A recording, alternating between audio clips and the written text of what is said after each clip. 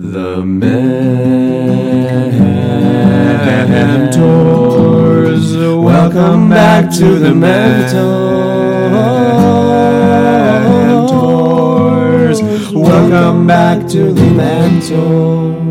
Hello and welcome back to The Mentors. This is Vadim and Sergey. And this is a weekly segment called the 5-Minute Pick-Me-Up, where we tell you stories to motivate you for the week to come.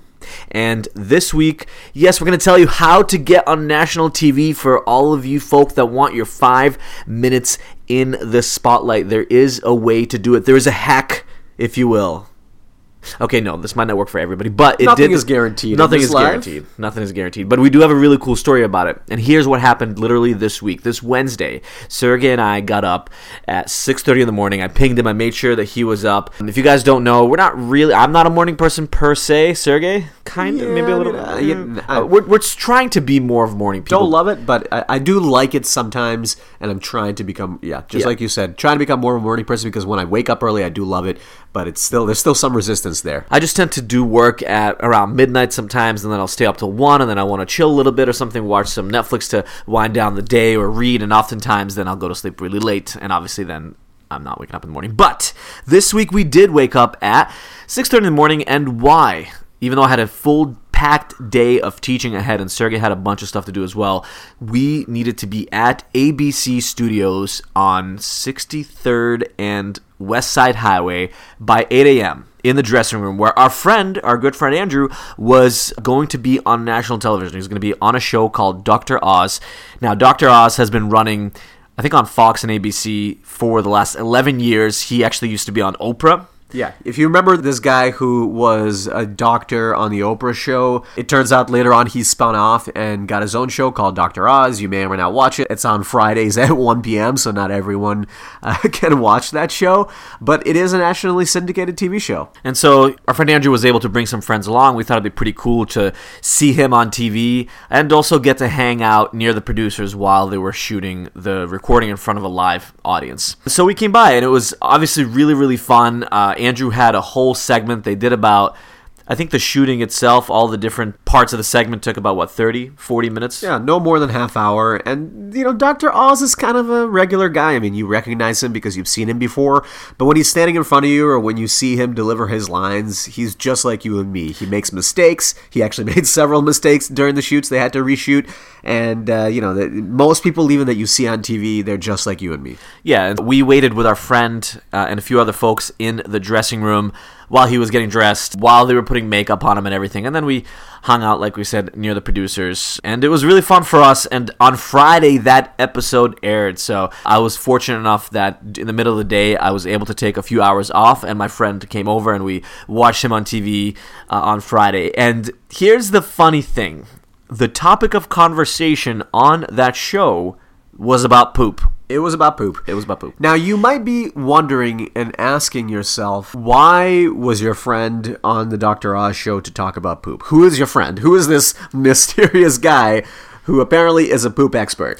So a bunch of years ago, I think maybe even at this point, 7-8 years ago, when our friend first moved to New York City, he developed this very interesting hobby where he would review bathrooms in New York City. He actually started doing it before even moving to New York. He lived in Rhode Island at the time, and he would take the bus. He actually went all around Times Square to all the different bathrooms, review them. He had a whole system going, and he wrote a book about it. Actually, I don't know if he ever published that book, but that was the first time that he thought of doing it. And years later, after moving to New York and living here for years, he's been here for now about 9 years, he decided, I want to revive my bathroom review idea and turn it into an Instagram page and call it Pooper's Guide. He thought, let me try turning it into an Instagram page because that's the fastest way I can get this content to people. Show photos of bathrooms in the city so that they know where to go, what's accessible, and what's clean. Maybe later I can turn it into a book or a website or an app or something else. So the first lesson in how to stand out from the crowd is to do something niche and unique. And you better bet that there weren't a lot of people that were interested in reviewing bathrooms in the city. But there was a lot of utility for that, because if you're a tourist, or even if you're not a tourist, if you're someone like me that has a small bladder and you want to know places where you can hop in to use the bathroom, like hotels or coffee shops or restaurants, this guide is actually really helpful. So when he started that Instagram page, he built up a pretty decent following, a few thousand followers, and another thing that happened from that exercise is he started getting covered by some local publications that wanted to write about this. Yeah, and they weren't even local publications. They were pretty big publications that were writing about New York. And when he started, he knew he wanted to grow the account, so he didn't just start posting content on there. He would reach out to other smaller Instagram accounts and ask them to share and post, and he would do this on a daily basis. He would follow people, he would comment on people's content. Now, this strategy now may not work quite as well on Instagram, the commenting and following and stuff like that, but 2 years ago when he started this account, it worked really, really well, and he started to build up an engaged user base, and certain blogs and publications started to notice. And when he got covered by a few small publications, a few bigger ones picked that up and sort of republished it as well, and it kind of built up a little bit more of a following. But this was always a side project, a passion project for him. He did maybe want to eventually publish another book that would be a little bit more mainstream. There were some other ideas for how he could monetize this concept, but it wasn't something that he was really actively working on every single day. That said, because he had that credibility from those third parties, right, these publications, because he had done something that was pretty niche that people actually valued, a couple of, I think like 3 weeks ago or so, somebody reached out to him on Instagram, and she said that she's a producer with the Dr. Oz show, and that they'd love to have him on the show for a segment. Now, he already had some videos up on his Instagram page as well, so she got to see his personality a little bit. She got to see the fact that there were publications that wrote about him as well, and decided to ask him on the show because clearly he was somewhat of an expert on this topic. Now, look, of course there was some luck involved here. The Dr. Oz show is based in New York. My friend is based in New York. They happen to be doing a segment on bathrooms and the cleanliness of bathrooms in the city.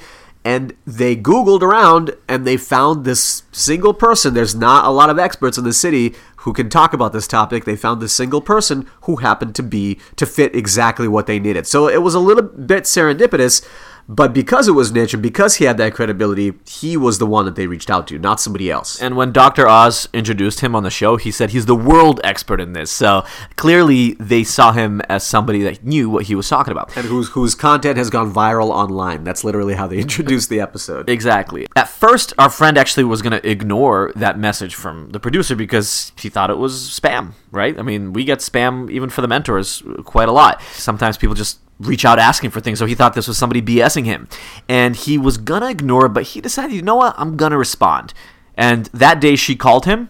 She said, are you available next Thursday and Friday for a shoot with Dr. Oz in the field where they go undercover to review some bathrooms, and then we'll also have you come in and film in front of a live studio audience. And it all literally came together within a matter of weeks.